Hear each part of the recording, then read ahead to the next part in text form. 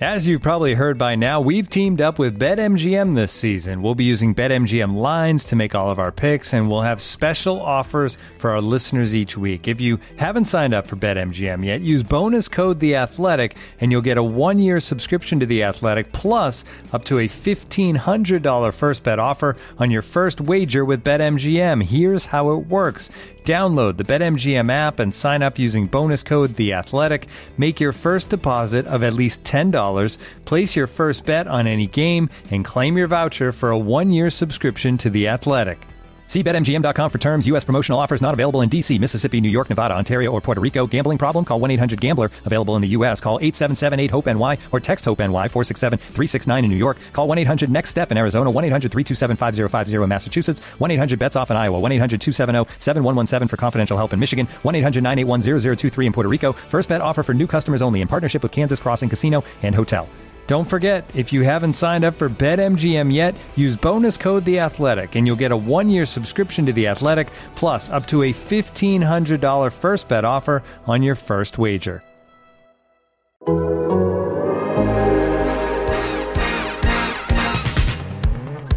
that podcast growling, mean and angry. Hear that co-host shouting, it's Dana and Jay. It's Dana and Jay. All right, welcome into the latest edition of Hear That Podcast Ground, presented by Visa Network, working for everyone. Paul Dehner Jr. and Jay Morrison here with you from The Athletic, as always. But it is a special. Jay and I, we're still in off-season mode a little bit. We're going to hang on. We're going to hang on to random off-season mode with the 2-on-2 series in the books. Hope you all enjoyed that. We wanted to, our yearly tradition here of doing a rewatch in our, we called it Game Changers at one point. No one cares about that, but that's what we called it. So I'm going to call it Game Changers, where we just go back and look at some old games. What we've done, let's see, we did Oilers Bengals twice. Yeah, Corey Dillon. Technically Titans, right? Corey Dillon, rookie game, and we did the last Bengals playoff win. And talked a lot about Corey Dillon. It was fun. The Boomer Esiason creepy white van in the end zone game, which we got to the bottom of. Shout out Seg Dennison, who was in that van, apparently. And so you want to go back and listen to those from previous years. Those are on there. We'll put some links up for you. But today, we're a little more recent. Because I think now that Joe Burrow has changed the entire face of the Bengals franchise, we can a little more comfortably look back to something that's more recent past without it maybe feeling so stinging a little bit for Bengals fans, although this one wasn't stinging at all. So we're going to go back and watch Bengals Broncos Monday Night Football 2014, which was a 37-28 Bengals win. And it was a really interesting, fun game, a really interesting time, a run of 5 straight playoff bursts, Andy Dalton, Marvin Lewis, so many interesting things about this time. And it's our first chance to really unpack it. So, as always, Mo Egger back to join us for this. Mo, how are we doing? I'm doing great. Thanks for having me, as always. I wish we did this more often. I'm also glad that we're not keeping with the Oilers theme by watching either of the two Bengals-Texans playoff games. No, I mean, there may come a time where we have to go down that road. No, I'm not watching TJ Yates light us up again. So you don't want to watch the AJ Green as a decoy game? Hard pass on that one. And so, Jay and I were covering this game. I was with the Inquirer. Jay, you were DDN, right, at that point? Yes. Dayton Daily News. Mo, I'm sure you were, I assume, in attendance, correct? I was in attendance, and it's interesting, and we'll talk about this. There's things that you tend to forget. I remember it being really warm. In fact, they say in the broadcast game time temp was 49 degrees. It was much warmer than that. I did not remember the rain at the end, and it was on the TV broadcast. Watching back, it was raining really, really hard. But yeah, this game is memorable for me professionally because our show before Monday night games becomes the pregame show, and our special guest was Hulk Hogan. How about that? Oh, wow. Yeah. Wow. And I got Hulk Hogan to talk trash about Peyton Manning, and that was cool. On the same level, our special guest is Hulk Hogan. We're going to live up to Hulk Hogan here. Dan Hoard, who was on the call as always that night. Dan, what's up? I am so honored to be part of this particular podcast because this is my favorite thing that you guys do. Every year that you do this, I listen to it. I love it. I more or less beg my way on this time around. So I'm very excited to do this. It was a fun game to rewatch. I typically watch the games after calling the game just to, see what I might have missed. But I don't necessarily watch it from beginning to end. I'll watch the shortened version on NFL.com. So it was fun to go back and watch the whole thing. I also listened back to part of it. Jay asked me for a few highlights. So I listened back to a little bit of the radio, and this is going to be great. Here's what I took from that, Dan. Says the Athletics regular season podcast coverage is terrible. This is what I took from that. Best thing you guys do is this offseason junk. We need to stay away from that. That's all I hear is the guy who loves to hate his own coverage. And Jay has promised to read back my lead, which I don't want to hear from this game. So I don't know if I'm interested. We're going to force Dan to listen to his calls again that you did give to us, and we appreciate you sharing those with us. I want to start with this now. I want to open it up to see where we go. Let's just start with sort of what stood out to you the most as you watched this game through a lens of this era. Not just this night. This night was a very interesting turning point in this era. But what stood out to you most from this night, Dan? I'll run back to you. The primetime angst that all Bengals fans felt at that time. Just that feeling that you've got no chance. It's a primetime game. Andy has struggled in all of these games. I think 4 minutes into the game is the first time they mention it on the telecast. It comes up repeatedly. Tirico, Gruden, the graphics team, they all mention that Andy to that point was 2-9, including playoff games. So primetime and playoff games, I think the number was 2-9. But in any case, just remember how we all felt at that time. It was just like, ugh. That year they played 4 primetime games in the regular season. They lost 3 out of the 4. This was the one that they won. And Jay asked me to go back and find some of the radio calls. So I listened to the beginning of our radio broadcast that night. And I said, this is so lame in retrospect, but I guess I thought it was cute at the time. I said, all right, Cincinnati, close your eyes and imagine right now that you are on Wake Island, a tiny island in the South Pacific where the current time is approaching 1 p.m. So Wake Island is 16 hours ahead of Cincinnati. So obviously I was trying to say, this is all in our minds. It's no big deal. Somewhere it's 1 o'clock right now and the Bengals will play great.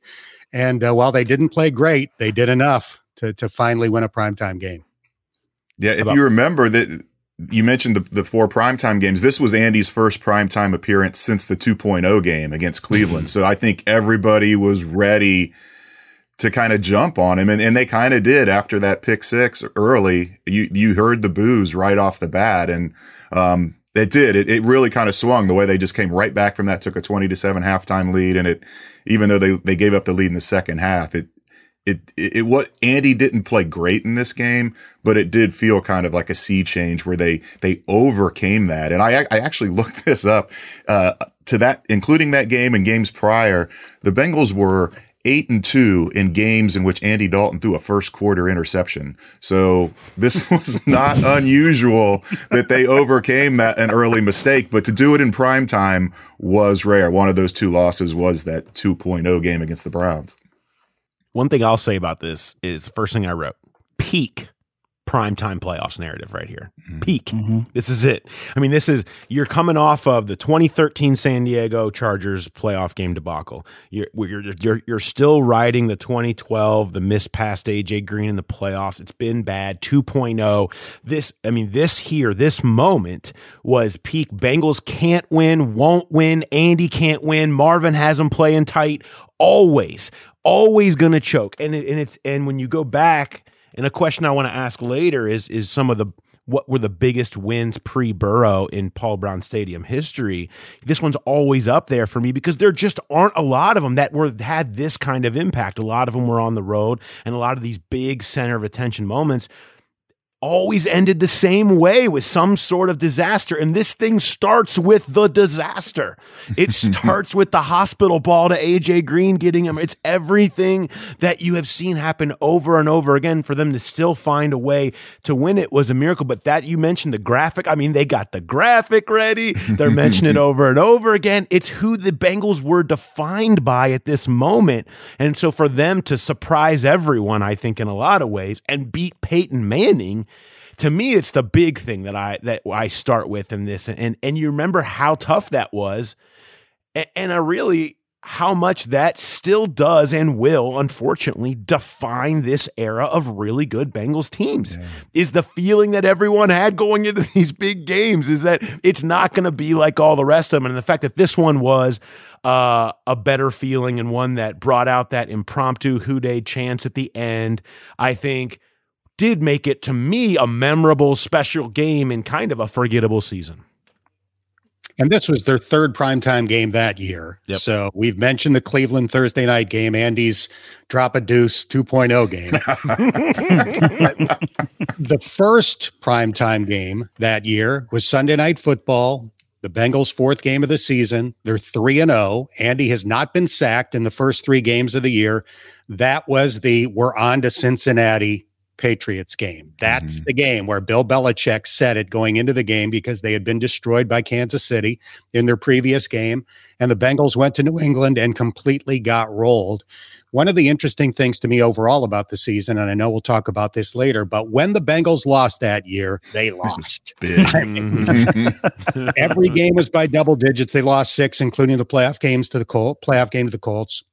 4 of the 6 were by at least 3 touchdowns, beginning with that Patriots game, and 2 of those games were the previous primetime games against the Patriots and Browns. So the national narrative was, here come the Bengals getting primetime exposure, and it's not going to go well, and that night it did. Yeah, they lost a game in Indianapolis in the regular season. That's the first time I've left a game in the third quarter. Is maybe the most non-competitive regular season game, and I've lived through a few that the Bengals have played. Yeah, I mean, for me, it's the primetime angst. It's also sort of, we were in the middle of this time where we were wondering, God, can Andy Dalton take his play to the next level? And so he trots out to start the game, and they show the graphic of, like, I think it's the Bengals record when he starts, and Tirico's like laying it on. He's like, well, say what you want about Andy, but he wins, blah, blah, blah. And John Gruden goes, yeah, they're a run-first team. The disdain that John Gruden has for Andy Dalton is very evident as you watch this broadcast. And if you watch how he played during the game, understandably so. But I think of this era through the lens of, for like 3 years, every home win was crazy, right? The monsoon in which they stopped Brady's streak of throwing touchdown passes, the game against the Packers in which they turned the ball over 4 straight times and still figure out a way to win. That was 2013. 2015, the Seattle comeback. It felt for me like there was this 3-year stretch when either they just beat the hell out of opponents or won games in these insane ways. And this would quantify the third quarter of this game is immensely entertaining. And you alternate between the excitement of watching the team go toe-to-toe with Peyton Manning and that sound that Paul Brown Stadium would make during those primetime games when you sense that something really bad is about to happen. And so I kind of really forgot how nuts this game gets once the third quarter gets here. But that to me was emblematic of just that stretch 13, 14, and 15 when they were usually so good at home. But the games, they never just beat anybody 24-7.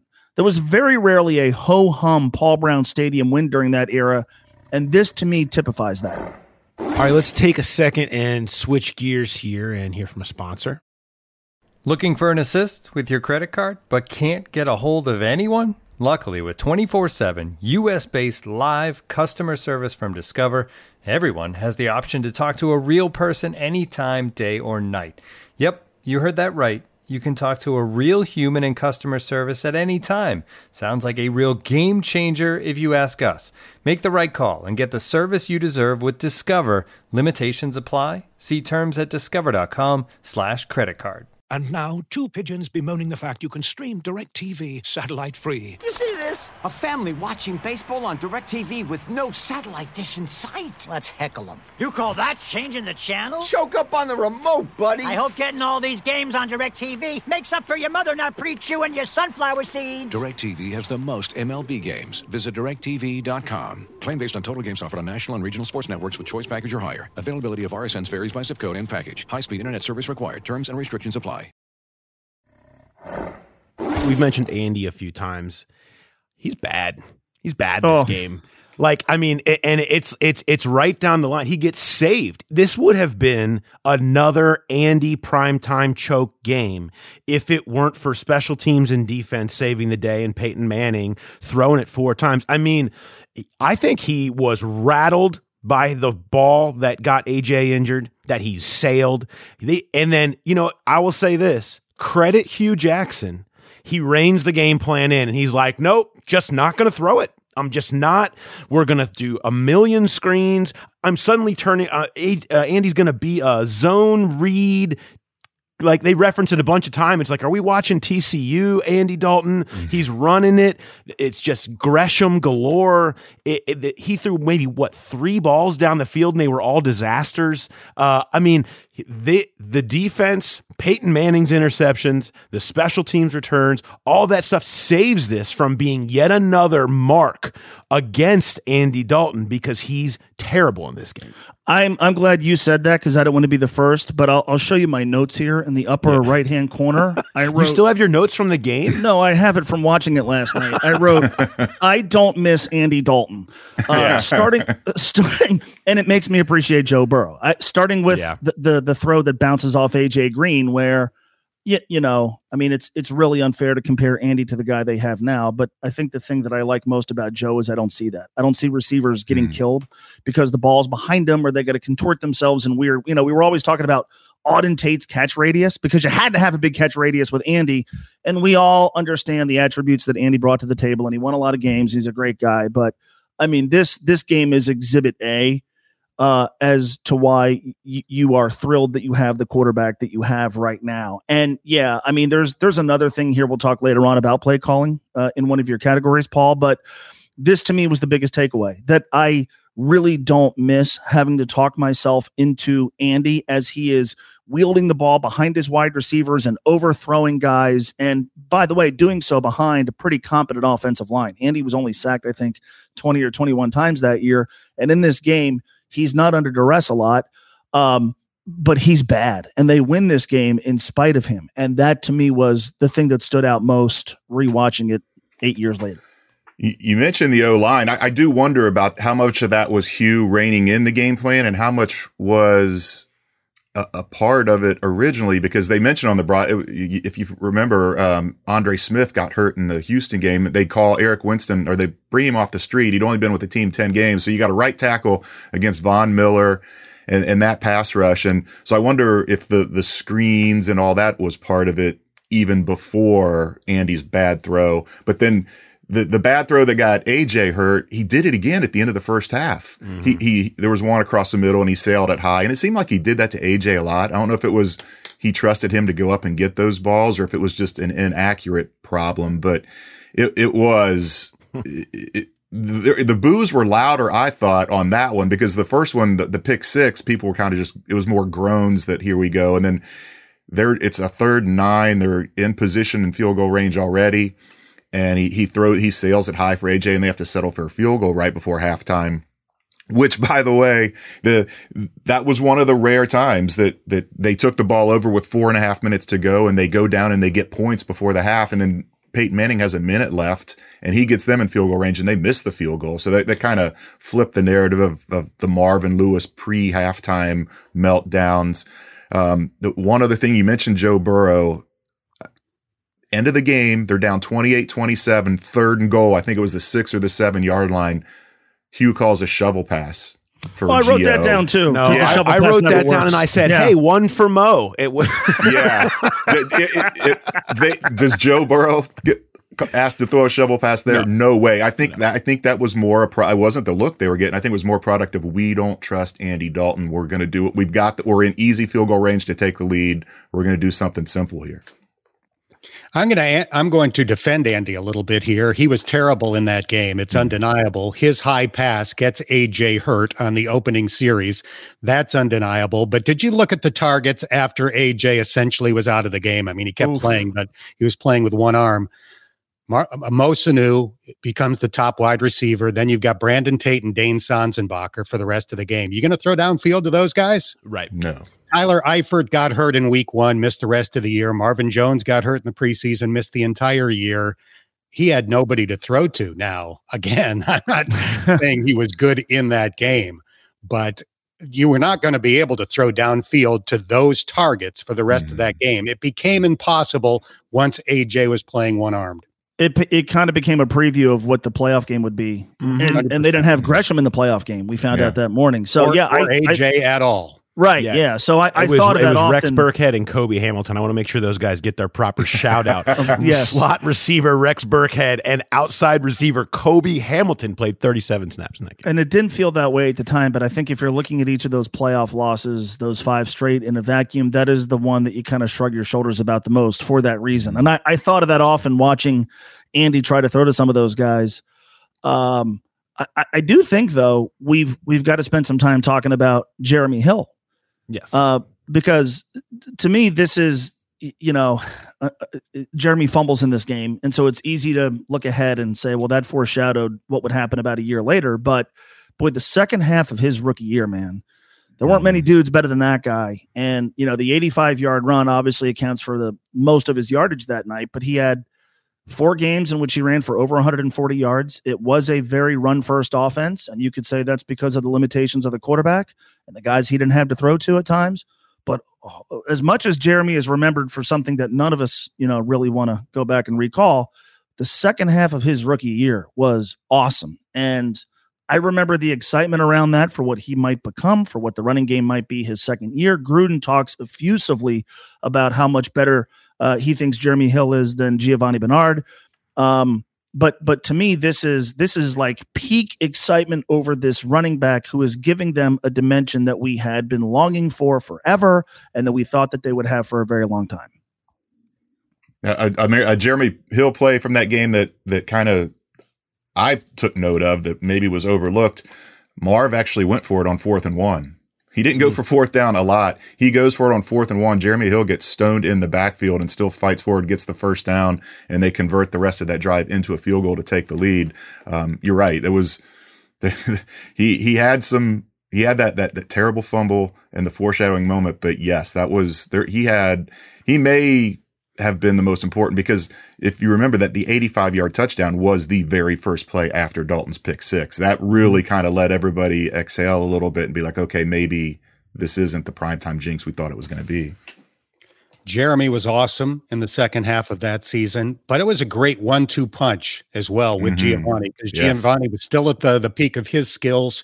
He had more than 1,000 combined rushing and receiving yards that year. Jeremy Hill had more than 1,300 combined rushing and receiving yards that year. So what a great duo to be able to mix and match for Hugh Jackson that season, being able to go to either of those guys and getting great productivity. Well, really, I mean, I think one of the memorable moments for everyone, though, was the run. I mean, it was 85 yards right after. I mean, everyone is assuming, oh, this is going to be a disastrous moment. The hospital ball, AJ Green's hurt. This is a disaster. And then everything changes when this happens. Dan Hoard's call. I'm sure it's perfect. They'll start from their own 15-yard line. Dalton in the shotgun. Delayed handoff. Jeremy Hill trying to bounce it out to the right. Breaks an ankle tackle. Look at him go to the 30, 35, 40. To the logo at the 50. Cuts back. Pushes over Mo Sanu to the 25, 20, 10, 5. Touchdown! Bengals! How about that? 85 yards for Jeremy Hill. How about that? Even gets a good woo from Wack right as he crosses the end. How about that? that's a fit. But you could sense the moment of like, okay, maybe this can be different, and I think it's a one play microcosm of the second half of that season. Well, yeah, everything could be the same as it was, but this is different. This is different, and I think Hugh, was always good at dedicating himself to and coaching up and getting productive run games, and they had that going, and they were willing to ride that because in a lot of ways during that time in that season, they really had to. But I thought they did a good job, of offsetting what their limitations were, whether due to injury, due to quarterback, due to situation, whatever it was. We also didn't mention that this is prime Von Miller and DeMarcus Ware, by the way, on the other side. So, I get it all. I have one Jeremy Hill thing that I want to make sure I pull out here. I'm not a big memorabilia guy, but as a rookie at this time, Odell Beckham and Jarvis Landry, they even mentioned in the broadcast, and him all came out of LSU together. They're all having really big rookie years. They were trying to kind of start their brand and their image, something that took off certainly for Jarvis and Odell, not as much for Jeremy Hill. However, they had a deal with Sprayground. If you know these backpacks that are usually fairly outlandish, I think the company is still doing okay today. They sent me one. They sent me Jeremy Hill's, and I'd like to show it to you. It is ridiculous. Okay. This is Jeremy. He's like holding a giant tiger. I'd like to point out there is a, let's see here. There's a very scandalous woman, with some kind of football helmet and giant chain. But this is really what it's about. Cash storks. Okay. These are storks or pelicans, I'm not exactly sure, that drop cash onto Jeremy Hill thanks to State Turnt and the royal family that they were trying to brand themselves at. I've kept it all these years because I find it hilarious, and finally a moment for me to pull it out to my advantage. Which of your daughters brings that? Yeah, we're saving it. She starts kindergarten this year. So yes. It's a good kindergarten upgrade that we're gonna drop in there. She's appreciative of cash storks. The Turnt thing is something we had a lot of fun with, regrettably, after the Steelers playoff game, because it was turned over and we just beat that into the ground. And I feel he had the Stay Turnt across his eye black, right? Which is what I was. Oh yeah, that's right. Stay Turnt, a big thing. I do want to. It's really hard not to catch big meltdown at Paul Brown vibes foreshadowing off of it. It's just hard not to. When you know what happens, and there's the rain and the night, and Jeremy Hill's fumbling in a huge moment, and then you have the penalty where you get the interception, and and Gruden and Tirico call it what it is, and it's like they could have been calling the game the next year. Gruden, quote, Cincinnati can't have penalties like that in moments like this. You're going to get into some big games. You have to act like you've been there before. Big play by Jones, but terrible penalty. Tirico, quote, a without poise moment for the Bengals. And if that doesn't take you directly back to that night as the ultimate foreshadowing of a possible issue that this team might have, has had in huge moments, I just don't know what does. It's too overwhelming to not talk about it. The only thing missing was Vontaze Burfict. He was out that year with a knee injury. And I did find it interesting that the back and forth were, because as they go to commercial, they show Adam Jones waving to the Denver bench, but they announced the penalty on Reggie Nelson. And at one point, they show a replay again, and you see the official's flag in the air before Adam ever starts waving. And then they checked with the NFL spotter, and they said, no, that was the right call. And so you would expect that penalty to be on Adam Jones. I don't remember Reggie Nelson ever coming close to having any sort of taunting penalty. It might have been the only one of his career. I don't even think taunting was called that much back then. It became an emphasis the last couple of years. But yeah, there was so much about that. Even like you said, the rain, the prime time, just the comeback and then almost blowing it. It just, there was, you couldn't help. The other thing, it was opposite end of the field, but Jeremy Hill's fumble was at the 9-yard line in both games. Oh, Jay's got stats. Poor Jeremy Hill. To me, there's a moment in this game that I really liked because I always felt like he was such an unfair pincushion for Bengals fans. Brandon Tate has one of the biggest plays of this game, a punt return. And it's even referenced. Gruden talks about how, well, with Tate, they normally want a fair catch. And so you often see Adam Jones, and Adam Jones is having a great game. But Brandon Tate was always, I just felt like such an unfair whipping boy for fans who never really understood his value, because he wasn't explosive like Adam was returning punts. He never really made a huge impact. You didn't want to see him on the field a lot as a wide receiver. And so I remember often coming to his defense like, look, man, when he catches a punt, your offense is going to trot out onto the field immediately afterward. And there's great value in that. And Marvin Lewis would often talk about that.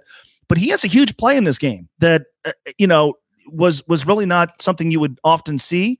But there were a couple of moments during his time, I think one against Detroit in a game they won, maybe at the gun or in overtime or something, where he has a huge punt return. But this is a 50-yard kick return that basically changes the game. It certainly flips the field, puts him in a position to score. And nobody ever wanted to talk about that. Nobody ever wanted to talk about his value to the team. And again, it's ordinarily a lot less flashy than a 49 or 50-yard punt return. But that is maybe the most critical moment of this game. Who knows what happens if it's a fair catch? Who knows if they score there? Mm-hmm. And I thought that should be referenced. Why was Jeremy Hill never this good again? Yeah. What's our theory on that? I remember at the time people saying, beginning in 2015, he was dancing too much behind the line of scrimmage, not enough north and south. But do we have a definitive theory for why Jeremy Hill was never as good as he was in the second half of his rookie year? I mean, as much as he tries to, clap back at fans on Twitter, I think that fumble against the Steelers really got in his head and really affected him. Before the fumble, he did not have a 100-yard game. The team was tremendous. The offensive line was phenomenal. He had become the number one back. He was no longer really sharing time with Giovanni. Giovanni became more of strictly a third down guy in 2015. And yet he was okay. He was good. He was part of a great team, but he did not have a single 100-yard game in 2015. Remember when Marv would start Jeremy Hill for a series and let Joe Mixon wait to come in 2017? Orange slices. And that was, it was like, it was just in denial. They thinking that they might need it. There was like this thought that you could reclaim Jeremy Hill even after they drafted Mixon. I don't know. I want to connect it to Hugh Jackson leaving, but you mentioned, 15, he's certainly not as dominant. I didn't know enough about Jeremy personally, if anything changed with him, or maybe, you see guys have big rookie years and they party too much. I have no idea if that's the case. Maybe that's something that happened here. Maybe he lost focus. It's hard to know, maybe an injury. I do think after 15, I think Hugh really helped drive Jeremy, and they never really found it again. It's a great question.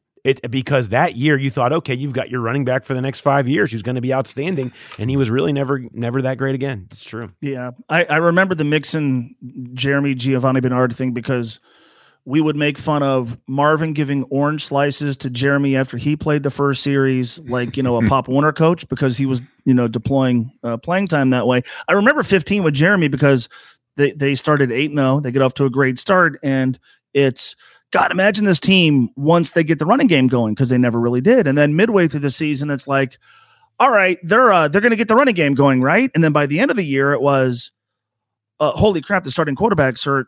This team doesn't run the ball that effectively. What's going to happen now? And it was. I remember the offseason between 14 and 15, people were taking odds on him leading the league in rushing. Like, that was a major theme. People were wagering on that.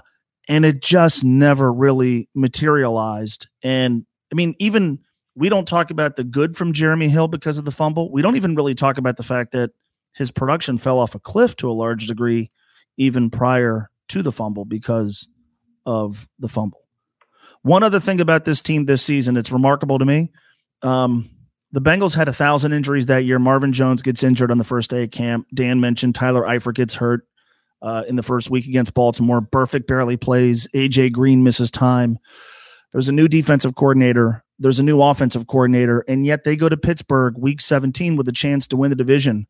Marvin Lewis doesn't even show up in the NFL AP Coach of the Year voting. Doesn't even show up. Now, should he have won it? Probably not. You often don't get credit if you're coaching a team that was good the year before. But I've always felt like this kind of represents one of his better coaching jobs, just from the genuine lack of continuity on the coaching staff, the limitations of the quarterback, all the different injuries, as tough as the division was. He doesn't even. I knew Arians won it. I figured somebody would throw Marvin a vote. Doesn't even come close. Doesn't even show up, and that really doesn't reflect what I felt at the time and still feel was the job that he did with this team, because that roster at the beginning of the season was excellent. It was ravaged and starting on day one of camp, and they still won 10 games and came this close to winning the division. That is a great coaching job. And the voting for coach of the year doesn't even come close to reflecting that. Well, you throw in those 4 losses by 21 or more points, and I think that probably played a role in it as well. And at that point, it was kind of that they had been, a lot of times those coach of the years go to the big reclamation project and the surprise, and they had been to the playoffs 3 straight years. So I agree with you. I thought it was a really good job by Marvin that year, but from a national perspective, it kind of looked like same old Bengals. This is what we've seen the last 3 years. No one was ever going to give credit to Marvin until he won a playoff game. He was never going to win another thing until he won a playoff game, because it was the defining trait, still is, of his time here at that point. I felt exactly what Mo is talking about while watching this game, because it reminded me that they had both coordinators were in their first year. That was first year for Hugh as offensive coordinator, first year for Paul as defensive coordinator. Gruden and Zimmer had gotten head coaching jobs that offseason. The Vance Joseph impact that year was huge. I don't think there's ever been an assistant coach who is not a coordinator, at least in the time that I've been doing the games, that got more buzz in the building than Vance Joseph did that year. I just remember in training camp, people like, man, this Vance Joseph guy is amazing. And of course, a few years later, he's an NFL head coach. I thought the coaching staff as a whole that night and that season did a phenomenal job. All right, let's just take a quick break. Customers are rushing to your store. Do you have a point of sale system you can trust, or is it a real POS? You need Shopify for retail. Shopify POS is your command center for your retail store. From accepting payments to managing inventory, Shopify has everything you need to sell in person. With Shopify, you get a powerhouse selling partner that effortlessly unites your in-person and online sales into the one source of truth. Track every sale across your business in one place and know exactly what's in stock. Connect with customers in line and online. Shopify helps you drive store traffic with plug-and-play tools built for marketing campaigns from TikTok to Instagram and beyond. Get hardware that fits your business. Take payments by smartphone, transform your tablet into a point-of-sale system, or use Shopify's POS Go mobile device for a battle-tested solution. Plus, Shopify's award-winning help is there to support your success every step of the way. Do retail right with Shopify. Sign up for a $1 per month trial period at shopify.com/theathletic, all lowercase. Go to shopify.com/theathletic to take your retail business to the next level today. Shopify.com/theathletic. And I was going back through that staff. And I mean, James Urban was an incredible assistant. He's been at the forefront of Lamar Jackson picking up the NFL. Vance Joseph, you mentioned. I mean, Vance Joseph shows up on this night. I mean, the way that the DBs are anticipating everything and trying to play the head games with Peyton freaking Manning is incredible. I mean, Reggie Nelson just running to the quick bubble screen on the other side, or anticipating throws, understanding that Peyton, and I know we're going to talk about this, maybe they can't throw it over the top of you as much. And the full understanding that they had in anticipating everything Peyton Manning was trying to do jumps off the screen, which had me when I started thinking about, and I'll go early on this topic. I want to talk about who's the MVP of this game. Because have we even mentioned Dre Kirkpatrick's name yet? I don't know. He comes into this game and has 2 picks and just steps right in for Terrence Newman. But Paul Guenther, I mean, this was his first year. And Lord knows John Gruden had no problem laying some compliments on him during this game, but he was earning them. I mean, the way that they were just staying one step ahead of Peyton Manning and everything, knowing that that was going to be what the game was going to be all about, was going to be trying to keep in front of him. And he made a name for himself on this night. He did a little bit during this season, and he certainly did in 15. But this was a game where it's like, oh, who's the coordinator on this team? Because this is a pretty special performance in guys understanding what they're doing out there. I think this is a top of the mountain type game for Paul Guenther. I'd have to maybe go back and think closer to some other games during his career, but I think you'd have a hard time finding one in Cincinnati as a coordinator where he shined any more than this one. Maybe that's the one piece that should have been foreshadowing, because in that he came after Peyton Manning, and yes, they showed a lot of blitzes and then dropped out of them. The Adam Jones interception, he acts like he's going to blitz off the edge, drops back in coverage, gets the pick. A couple times they fake the double A gap blitz, but they did come after Peyton Manning a lot in that game because, as you mentioned, maybe they knew that he wasn't the Peyton Manning of old, couldn't go over the top. He did have a couple of nice passes, but you remember the meltdown against Paul Brown when Ben comes back in after the injury and he didn't go after him. And everybody knew he couldn't throw it, and he sat back and just let Ben throw underneath. They work their way down the field, get the 2 penalties and win the game. But you're right. I thought this was a great game for Guenther because it was, I didn't remember enough of the Denver games leading up to this, but watching it, I'm like, has Peyton Manning ever been under center this much before? I don't know if that was unexpected, what the offensive scheme of the Broncos, and they were using 6 offensive linemen, really trying to establish the run. And when they did pass, Guenther just had Peyton Manning. I mean, 4 interceptions, the second highest total of his career. None in the first half. No touchdowns. Their only points was the pick 6. They really had him rattled. And then that he goes touchdown to start. The old Peyton Manning shows up in the third quarter. But you're right, that did stand out, both Guenther and Vance Joseph, because there was a couple times on the sideline where they showed the defense rallying after a series, and Vance Joseph was right in there coaching him up as hard as you actually saw him more than you saw Guenther talking to the team on the bench. I wrote Paul Guenther down as my MVP for this game. I thought the Bengals' defensive strategy was brilliant. They clearly had Peyton Manning confused all night. This was the year after Peyton threw 55 touchdown passes. So even though he did not play well and did not look good that night, he was still pretty much at the top of his game. And the other thing that struck home for me is a few years later, John Gruden becomes the head coach of the Raiders and hires Paul Guenther as the defensive coordinator. How much money did Paul Guenther make that night? Performance against Denver. Now, Paul Guenther and Jay Gruden were very close friends when they were on the same coaching staff. So I'm sure John Gruden got a strong recommendation from his brother. But still, I do think that the Bengals' performance that night was at least a factor in John Gruden hiring Paul Guenther to be his defensive coordinator a few years later. Had to have been. I mean, I put Dre as the MVP for all the obvious reasons. And to me, 20 years from now, when you mention to Bengals fans the name Dre Kirkpatrick, this is the first game that's going to come up. Or maybe the time he had 6 pass interference calls against the Patriots. I don't know. But this is going to be the game that came up. The other thing, and this is not necessarily directly Bengals related, but he passed away late last year. This game reminds you of how good Demaryius Thomas was. Big, physical, just rooting for the other team. How scary that guy was. And Gruden says at some point during the broadcast, the Broncos should go after Dre Kirkpatrick. The Broncos should go after Dre Kirkpatrick matched up against Demaryius Thomas. And prior to seeing what Dre would do, that would be a scary concept if you're rooting for Dre Kirkpatrick's team, because that guy was really, really freaking good. Some fun minutia here about Dre Kirkpatrick coming into this game. Terrence Newman starts. He's not playing particularly well. He's getting thrown over the top of.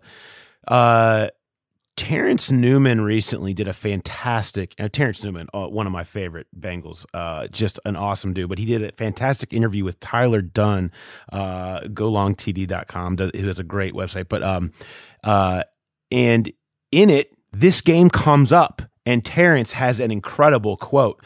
This from his quote to Tyler Dunn. Newman, I had the flu. Before the game, I was in the training room saying, I just don't feel good. So I asked for something for my cough. They say, here you go. We get into the game, and Demaryius Thomas was kicking my ass. On the sideline, I throw up. I just started throwing up. And coach goes, are you all right? And I said, man, I don't feel good. So they pulled me out and put Dre Kirkpatrick in. Dre had 2 picks that game, so I wish I sat that game out. I go to the next day. They take my temperature, and it was 105. They send me home immediately. They give me some medicine, cough drops, everything under the sun. They say, come check in tomorrow and we'll see how you're doing. I go back in the next day. They send me back home. They sent me back home for 3 days. Then we played Pittsburgh at the end of the week. But man, I lost a ton of weight and couldn't stop coughing. That was the worst part. When you get sick, you get one hell of an ab workout. When you're coughing religiously, you'll get a 6-pack. No question. I think I had a 6-pack. And by the time I felt better, I had an 8-pack. I had 8 abs. He's throwing up on the sidelines, and that's what forces Dre Kirkpatrick to end up coming into this game and having this moment that ends up changing everything. The question I'll ask you guys about Dre Kirkpatrick was, does he deserve this praise, or did Peyton just tee him up? I mean, he just throws it right to him. You got to be in the right spot, but he throws it right to him. The first one was a gimme. The second one was a better play by Dre Kirkpatrick. And but yeah, if you pick off Peyton Manning twice in a game, regardless of how it happens, one for a pick six, I lean toward giving Dre the credit. That's fair. I like Dre. Actually, I know he's a divisive guy amongst people. I was lucky enough that this game sparked was when I ended up going to Gadsden down to do a story with him on and his family and his come up, because this was a big year the next year for him, because he was going to now come into his own. He was in a contract year and all this stuff, and it was like this guy, which just by the way, immediately flashbacks. 2 first-round pick corners doing nothing but playing gunner on special teams as prime Marvin Lewis era. But, you've got these guys who they really hadn't had much of a chance or an opportunity. So this could be the blossoming of their first-round pick and their star. And he was the night when I went down there and did that, he was the most welcoming, kind-hearted dude I think I'd come across in my time covering the NFL, and always kept a soft spot for me because of that. Just let's meet everybody, come meet my people, my friends, I'll show you everything, and come hang out with my family, let's make you some dinner, it's great, come on into my house, and welcomed us, me and Sam Green, our photographer, for 2 days. And I think for that fact, he says crazy things, he has lots of penalties, and he was kind of a weird dude on the field. And I think he was a little bit misunderstood. He was really, for me, from my angle, a good-hearted guy. And this was obviously his big moment. I'll never forget standing at some parking lot where he was doing some interview with Sirius Radio or something while we were in his car. And he stopped to talk. And I look out, and right in front of us on this massive billboard is the picture of Dre Kirkpatrick in the end zone with his arms out and the rain coming down, promoting his camp or whatever. But it's he was, in that little town in Alabama, he was a star, and he really embraced that and loved being back there and took a lot of pride in helping out back there. And it was his big moment. And he ended up getting paid off of all of it, and good for him. But yeah, it was quite a night for him.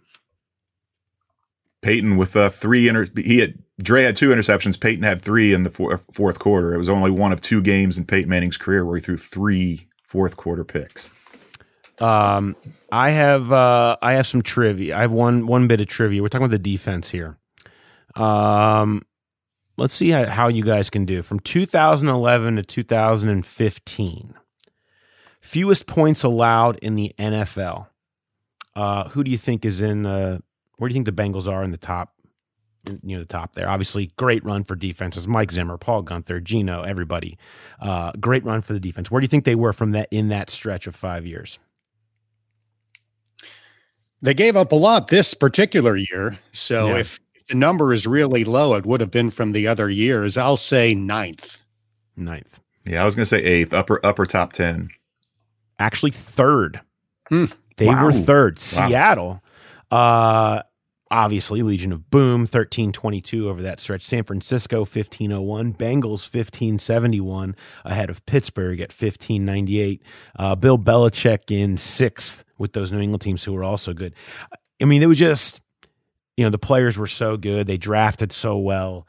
Geno, this was, although another Paul Guenther tribute here, if we're becoming a Paul Guenther tribute show here, this Geno had a down year. He had 3 sacks or whatever, and he had been so great. It was like, what's wrong with Geno? And he's a non-factor in this game. You wouldn't even know that he was out there. The next year, he's incredible. 2015, he had gotten hurt the Halloween game the year before. Yeah, 13, memory serves me correct. So he was coming off a season in which, right, coming off the injury. But after the year, we are sitting in Paul Guenther's office after they lose to Indianapolis, and he goes on a rant calling Geno Atkins just a guy. And I don't know if that motivated him, but it was purposeful, and it certainly worked if that was part of it. And it got the best out of him because he was, his other All-Pro year in 15, he was incredible and a big part of that team being so good. So another feather in the cap of Paul Guenther was that, which I remember all of us walking out of there saying, what the hell was that? But obviously it was purposely directed. I also think that was the beginning of the end, or maybe the end, period, of Geno talking to us. He did do interviews prior to Paul Guenther saying he was just a guy. And whether it was that statement or all of us repeating it and criticizing his performance or, harshly critiquing his performance that season, he never did interviews again after that. So I remember doing an hour-long radio show with him. Hard to imagine that Geno Atkins ever did that, but he did. And after Paul said that and more criticism ensued, Geno never talked again, at least to us.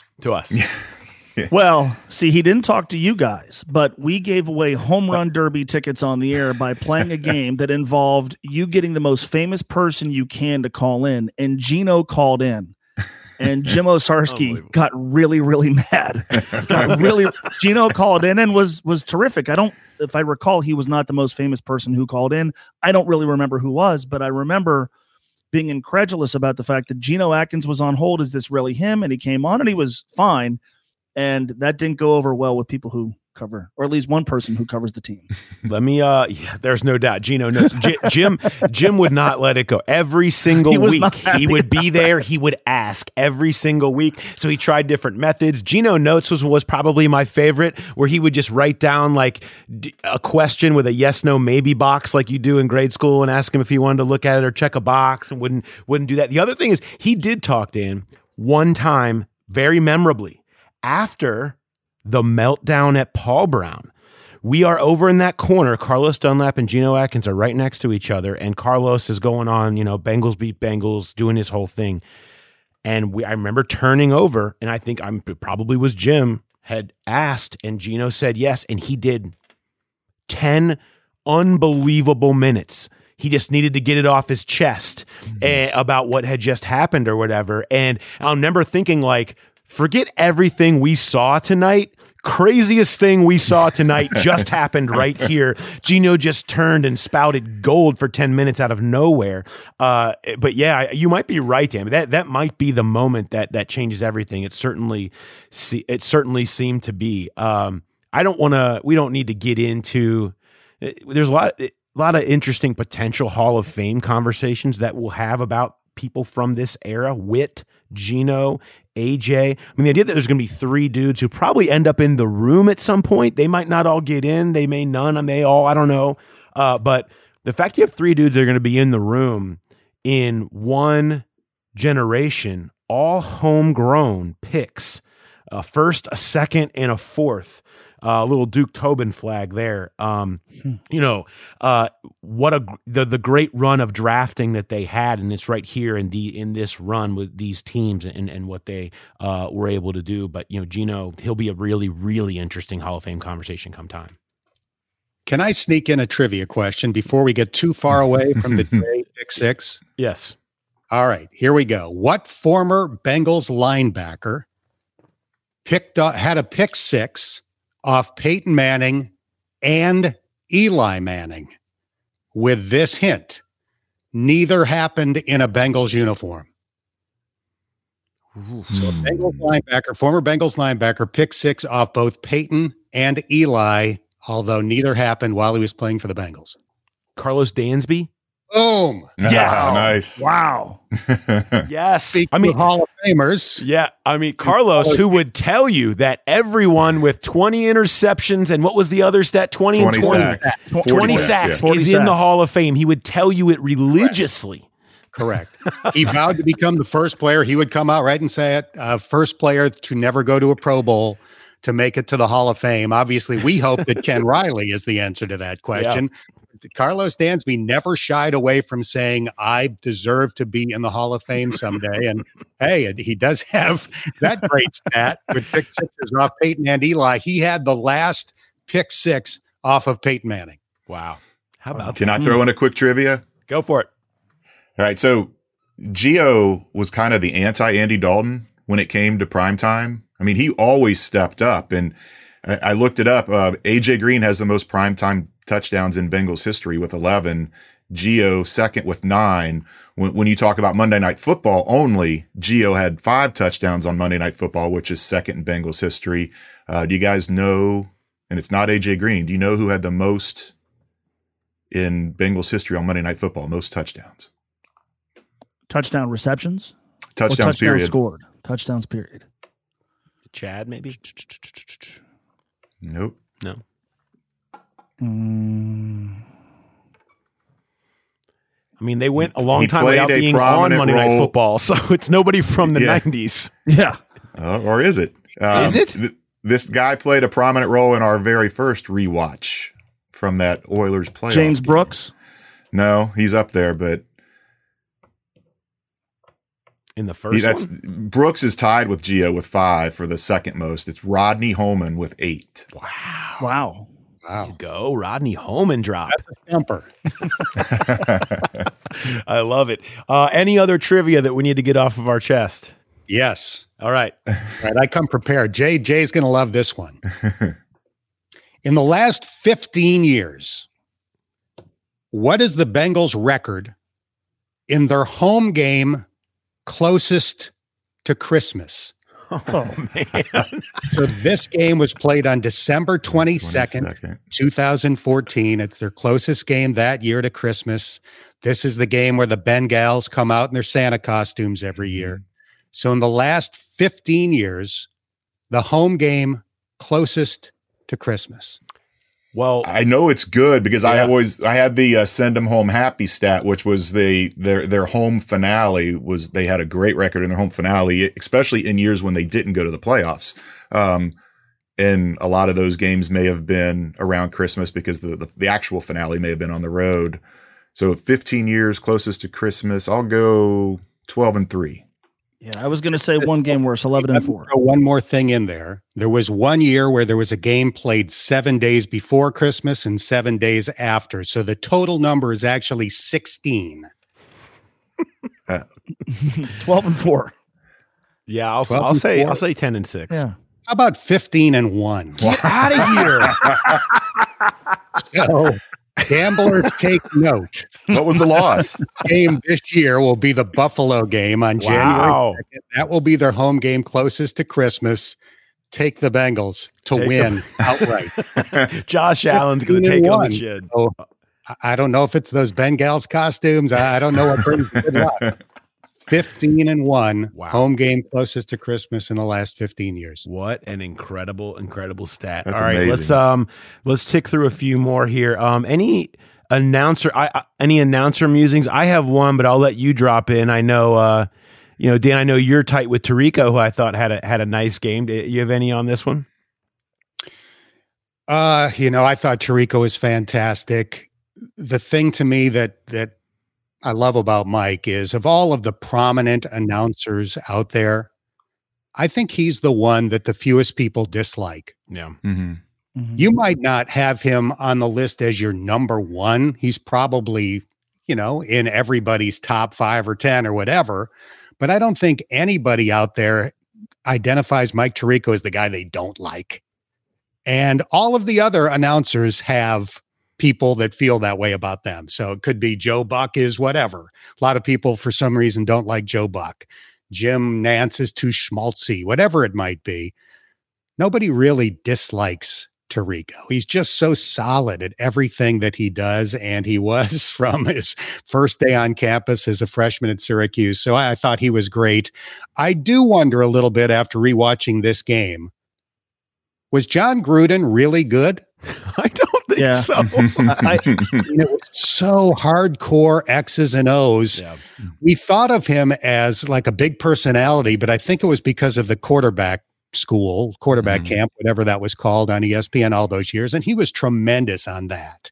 But when he was calling games, it was so dry, spider 2Y banana stuff. I don't think he was that good. He was okay, but I don't think he was great. So it's funny you said that, because I wrote when John Gruden first started doing games, there were people who said he's the next John Madden, right? And there's obviously been a surge in the last year of John Madden interest because he passed away at the end of last year.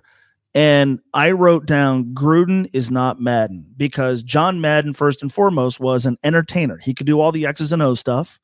He could talk high-level football, but he would dumb it down for you. With John Gruden, he's not bad, and he certainly makes some salient points in terms of X's and O's, but there's nothing remotely entertaining about him to the level that would make you even think about putting him in the same conversation with a guy who's regarded as the best of all time because of how entertaining that guy was.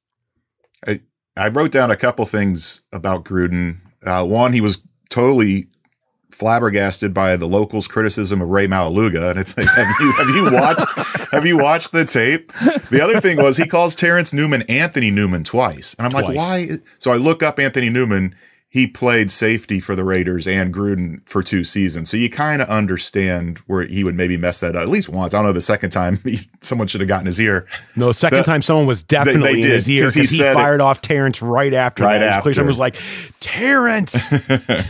But with Tirico, and I love him too, and I know, Dan, you're good friends with him, but I was shocked that this didn't go viral, because after Andy throws the touchdown pass to Jermaine Gresham, Tirico calls him the Red Rocket. And the Red Rocket is totally different from the Red Rifle. And I Googled, there were no tweets, it just went over everybody's head. And that just made me chuckle when he said the Red Rocket. I have one thing that I want to point out about here that I actually think is an interesting jumping off point to something else.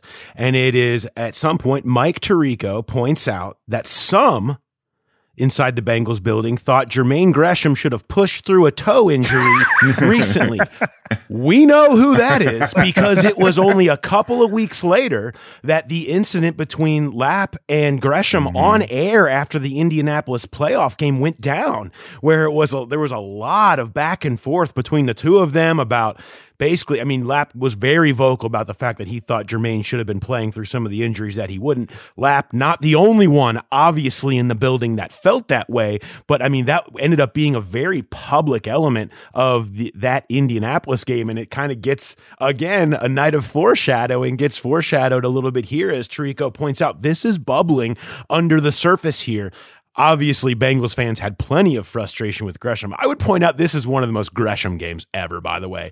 Totally lackadaisical, a fumble that almost kills him, shows off great athleticism, but, the only thing was missing was a false start. Like, that's the only thing you were missing out of Gresham in this game, where you see the potential, but it's just so all over the place and getting criticized for not playing through pain. It was like, this is prime Gresham, who would be let go after this season as they'd kind of fully move on to Eifert. It was one of his best games in terms of targets and catches. 9 catches, the second most he ever had in a game in his career. 10 targets was the second most he ever had, but it was only 62 yards. But you're right, he had the touchdown, and then he quit on the block that led to the forced fumble of Jeremy Hill. Mm-hmm. He kind of gave up on Von Miller and didn't finish that block, and then Miller comes in and just rips the ball away from Jeremy Hill. So that's a great point, that that you saw so much of the promise, but yet so much of the unfulfilled effort and just results. I will say this about Jermaine Gresham. UC played Oklahoma in Brian Kelly's second year as the head coach. I was doing minor league baseball at the time, so I flew into Norman, I think the morning of the game. I get to the stadium. I walk onto the field. I think I've got to try to find Brian Kelly for a pregame show interview or something like that. To this day, seeing Jermaine Gresham on the field that day in Oklahoma is the most impressive looking college football player I have ever seen in my life. I eyeballed him from a few feet away on that field that day and said, this guy is going to be the greatest tight end. I was wrong. But man, did he look impressive in an Oklahoma uniform on the field that day. One thing I love, we were talking about Gino not talking to us earlier about Jermaine, is that he also would not talk to us for a long period of time. And then at one point agreed to, I don't remember the circumstance behind it, but turns out okay, go ahead, Jay, then fill in the details of that part. There was the threat of him being fined for not talking. That's right. Yeah, Joe Reedy kept threatening that. So Marvin convinced Jermaine to come out and talk to us. And he does, and he basically starts and says, who here's from Cincy Jungle? And we're like, that's not any of us. You read a blog, and that's why you haven't been talking to us. And he was so nice. And then after that, he would say, it's nothing personal. I think you guys are really nice. I just don't want to talk to you, any of you. You know, like, and I always appreciated the honesty of that. It's like, I just don't want to do it. It's totally fine. You guys see, it's nothing personal at all. You know, I was like, okay, but it was all because he read something on a blog and thought that was we were taking shots at him, whatever. Not that we probably hadn't or whatever, but it was a hilarious circumstance there. I want to move on. Let's see. Current connection. Jay, you have a crazy current connection, correct? Current connection to the current team or current era? Yes. So it was the one you guys mentioned before, Vance Joseph. Dan said he went on to be a NFL head coach. It was with the Broncos. That's where he became the head coach. So that was one, but the more obscure one, you challenged us to find the most obscure connection. So Broncos assistant offensive line coach, James Craig, later becomes LSU's offensive line coach in 2018, tasked with protecting one Joe Burrow for 2 seasons.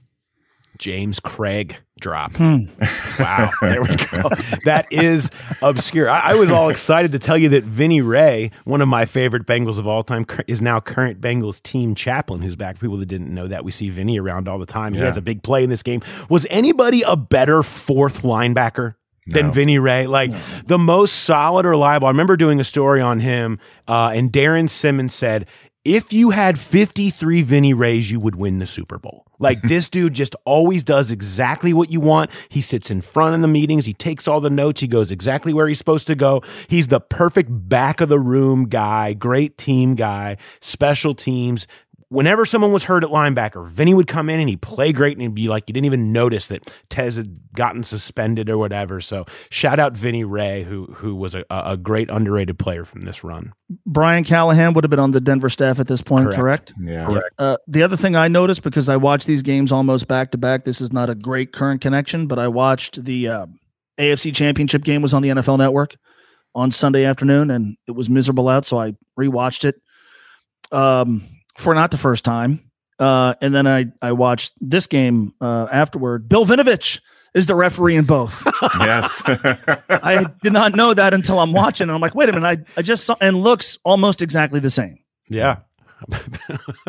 I like it. Tirico, of course, is my connection on a personal level, being his college buddy. But to me, it's really cool. I'm very proud of this.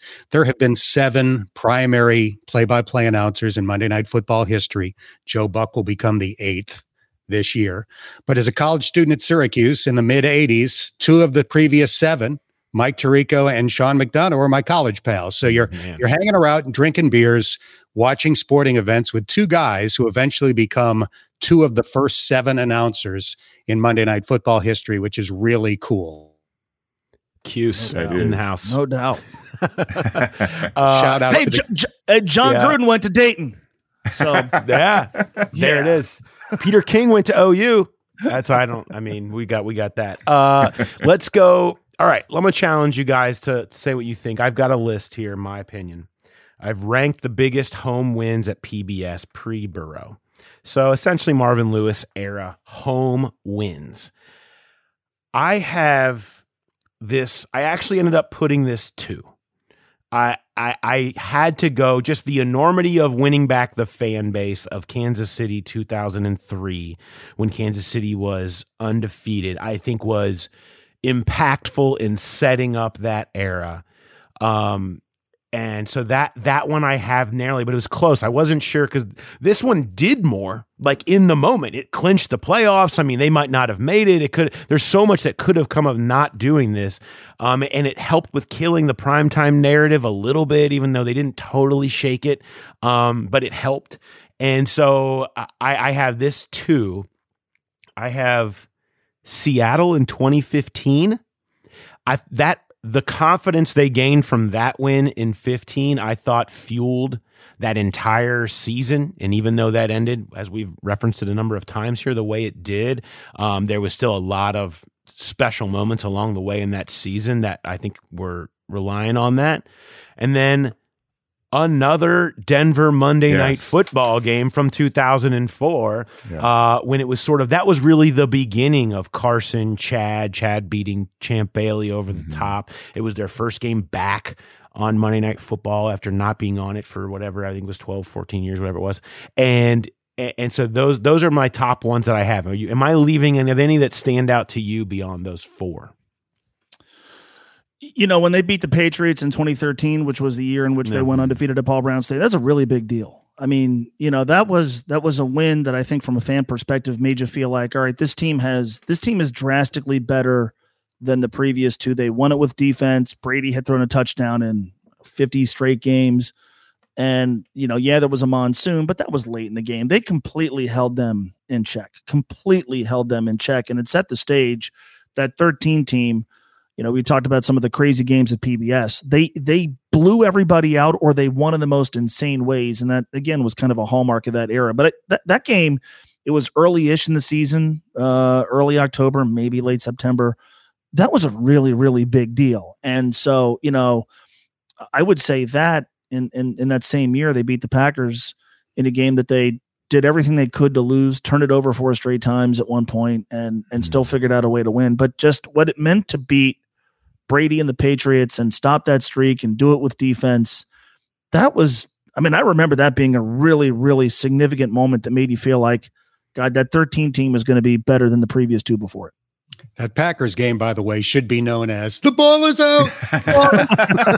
The official nickname for that game. The only other game that I would add to that list would be Steelers Week 3, 2009.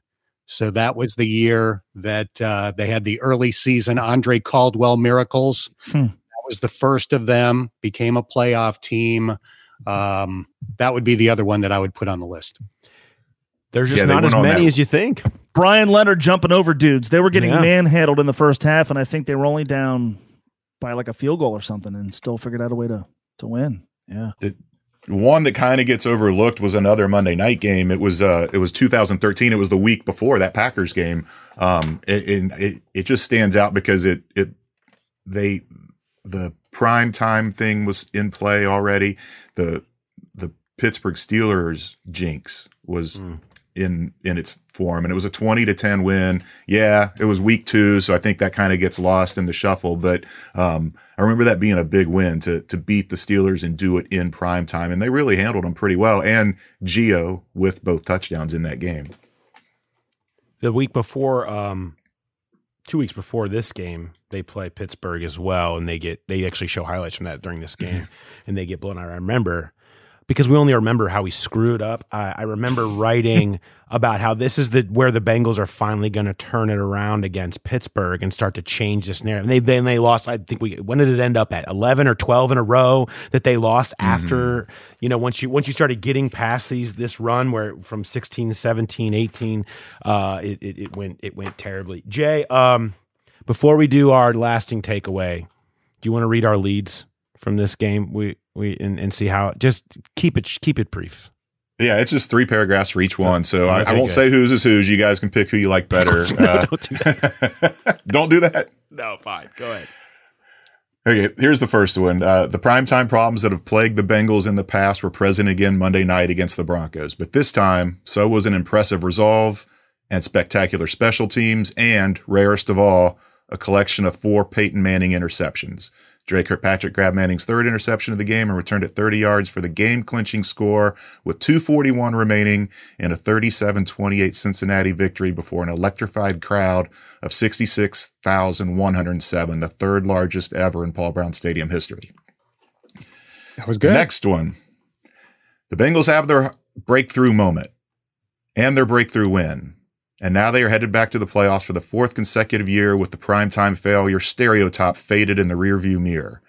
It disappeared into the arms of Dre Kirkpatrick. Twice. The Bengals' former first-round pick stepped in front of a Peyton Manning pass into the flat late in the 4th quarter, picked it off, and returned it 30 yards for the game-clinching pick 6 and a 37-28 victory on a wild night at Paul Brown Stadium. Well, I definitely remember that now. It has all the words that I use all the time in it. Wow. That's funny. Both good. You guys enjoy when you have me on. You guys enjoy reading my tweets. I don't know how to go back and find tweets from a specific day, but had we been doing this feature, I would imagine that you guys would be asking me about tweets regarding Andy Dalton. Andy Dalton throwing short of the stick on 3rd and 6. Andy Dalton throwing a shovel pass. Marvin calling a timeout on defense after a kickoff. Marvin punting on 4th and 2 from his own 48. I'm sure I did tweet about those things. But had we been doing that then, that is what you guys would be asking me about. I love it. Also, Andy almost getting AJ killed. I forgot about that one. I'm going back through my notes. Robert Gathers, remember that? Oh yeah. They had him in this rover position at the age of 49. Like I remember thinking like, this is unbelievable. Let's go here. Let's wrap it up. Most lasting moment. So, I mean, I think you even kind of mentioned it a little earlier, Mo. I mean, when we think back on this game now, when we think back on this game, in 10 years, what for you guys is most lasting moment? Dan, I'll let you start it off. Easy. The Dre pick 6. I don't think it's close. Is there a more famous pick 6 in Bengals history? There have been plenty of big ones, but I don't know that one stands out more than that. The fact that it was prime time, Peyton Manning, rainy night, Dre Kirkpatrick being the hero. I think that's the lasting memory from this game, which is saying something considering that Jeremy Hill had an 85-yard touchdown run that was, almost Beastquake-like. But the Dre Kirkpatrick pick 6 to me is the obvious lasting memory from this game. Yeah, again, decades from now, if you reference the Dre Kirkpatrick game, this is what people are going to bring up. So I think it's hard to argue against that. I think this is Dre's game and always will be. He had a near pick 6 against the Broncos. It's almost as memorable when he ran out of gas on the 100-yarder. But that one, that for me too. And Mo mentioned it. He said he kind of forgot about the rain. I remember it raining. I don't remember it raining that hard. When you watch it on the broadcast, their jerseys are absolutely soaked. And I just thought it was kind of a misty, spitty kind of thing, kind of like the meltdown at Paul Brown was. But this was closer to that Patriots game, just an absolute deluge in the second half, mostly the 4th quarter. Yeah, no doubt. The Dre Kirkpatrick game, the Dre Kirkpatrick moment, and that picture of him in the rain with his arms out is one that will certainly live on. And I hope, I think something that's going to be cool as the Ring of Honor evolves and as the Bengals bringing back past players evolves, is it's going to be really fun to see this era come back. And be respected for what they were, because I do think, as we talked about in the open, they're so much defined by their failures. They were so much thought of through the lens of the playoff games, but yet in this 5-year stretch, they were one of the premier consistent winning teams in the NFL that won a crap load of games. It was the winningest 5-year run in Bengals history. And I don't know that it ever, in the moment, it was hard to give them that respect because it was the regular seasons barely mattered at that point. It was just a matter of getting to January and see if they'll lose the game. And so I think as we start to look like this and talking about these moments and these players and these games back as they become back and more people do that, I think they'll start to get more respect that they deserved, and people talk more about Witt and about Geno and about Leon Hall, for God's sakes, who I just think is one of the most under-respected players in Bengals history, and guys like that from this era that really deserve it. And I hope that maybe this is the beginning of some of that as another part of the Burrow effect. Burrow lets us move on and start talking about the past a little bit differently now, doesn't he? Yeah. No, there's no doubt about it. I mean, I thought of this often watching the game. Like, this was an immensely fun time to go to Bengals games. This was an immensely fun time to be engaged as a fan. I also thought about what it was like hosting a daily radio show. And you mentioned all that matters is the postseason. 14 and 15, it got to be really, really hard to engage people on the day-to-day and the week-to-week comings and goings of this team, because what they were doing this coming Sunday or what they had done the previous Sunday just didn't seem to matter to people. All they cared about was, what's the result going to be the first Sunday in January? What's the result going to be when we play in the playoffs? And that, to me, was really frustrating because of games like this that were, 8 years later, there's so much to talk about. 8 years ago, there was obviously a lot to talk about, and it just didn't seem to matter to a lot of people. And so, as a fan, this was an immensely fun time. The outcomes at the end of the year were not fun, but in terms of engaging people and getting people to care, it was a real challenge. And I hate that games like this in real time and seasons like this in real time were viewed solely through the lens of what's it going to mean in January. That strikes me as a miserable way to consume sports. And I hate that now people might view this differently because, well, the team is good and competing for championships. And so now it's easier to look back at a game like this and talk about how fun it was. You should have done that as it was unfolding. What you're saying is undoubtedly true. But as I watched that game, one of the things that stood out the most to me was how great Paul Brown Stadium looked that night, and how noisy it sounded during that game. I think my memory of that time was that the stadium maybe wasn't rocking because we all had this anticipation of, well, it doesn't really matter until they get to the playoffs. That night, it certainly didn't feel that way. Cincinnati was into it. The stadium was rocking. It looked great on TV. So at least on game day, people were bringing it. Mm-hmm.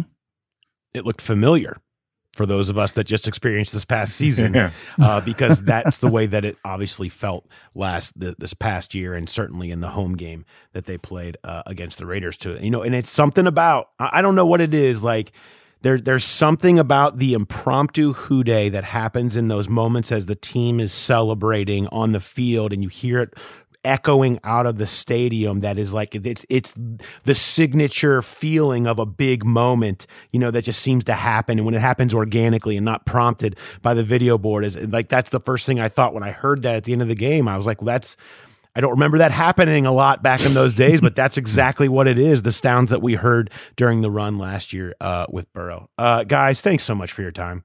I appreciate it. Yes. This was fun. I really appreciate you joining us, and it's good to look back. Mo, you say we got to do this more often. Putting more work onto our plate. This is like after the 2-on-2 series where Jay's like, I can't wait for us to do it again next year. Like, it wasn't incredibly hard to get all those people lined up. Yeah, let's just do it again. Yeah, I mean, it gives me a chance to watch old games, which I like. We always pick a victory, which is good. And, maybe an old draft. Could we do an old draft? No, that would be fun. Yeah, maybe that's the direction that would go next time. Well, a good one, not a bad one. All right. Well, thanks, guys. Appreciate your time and for doing this. And we will see you at training camp right around the corner.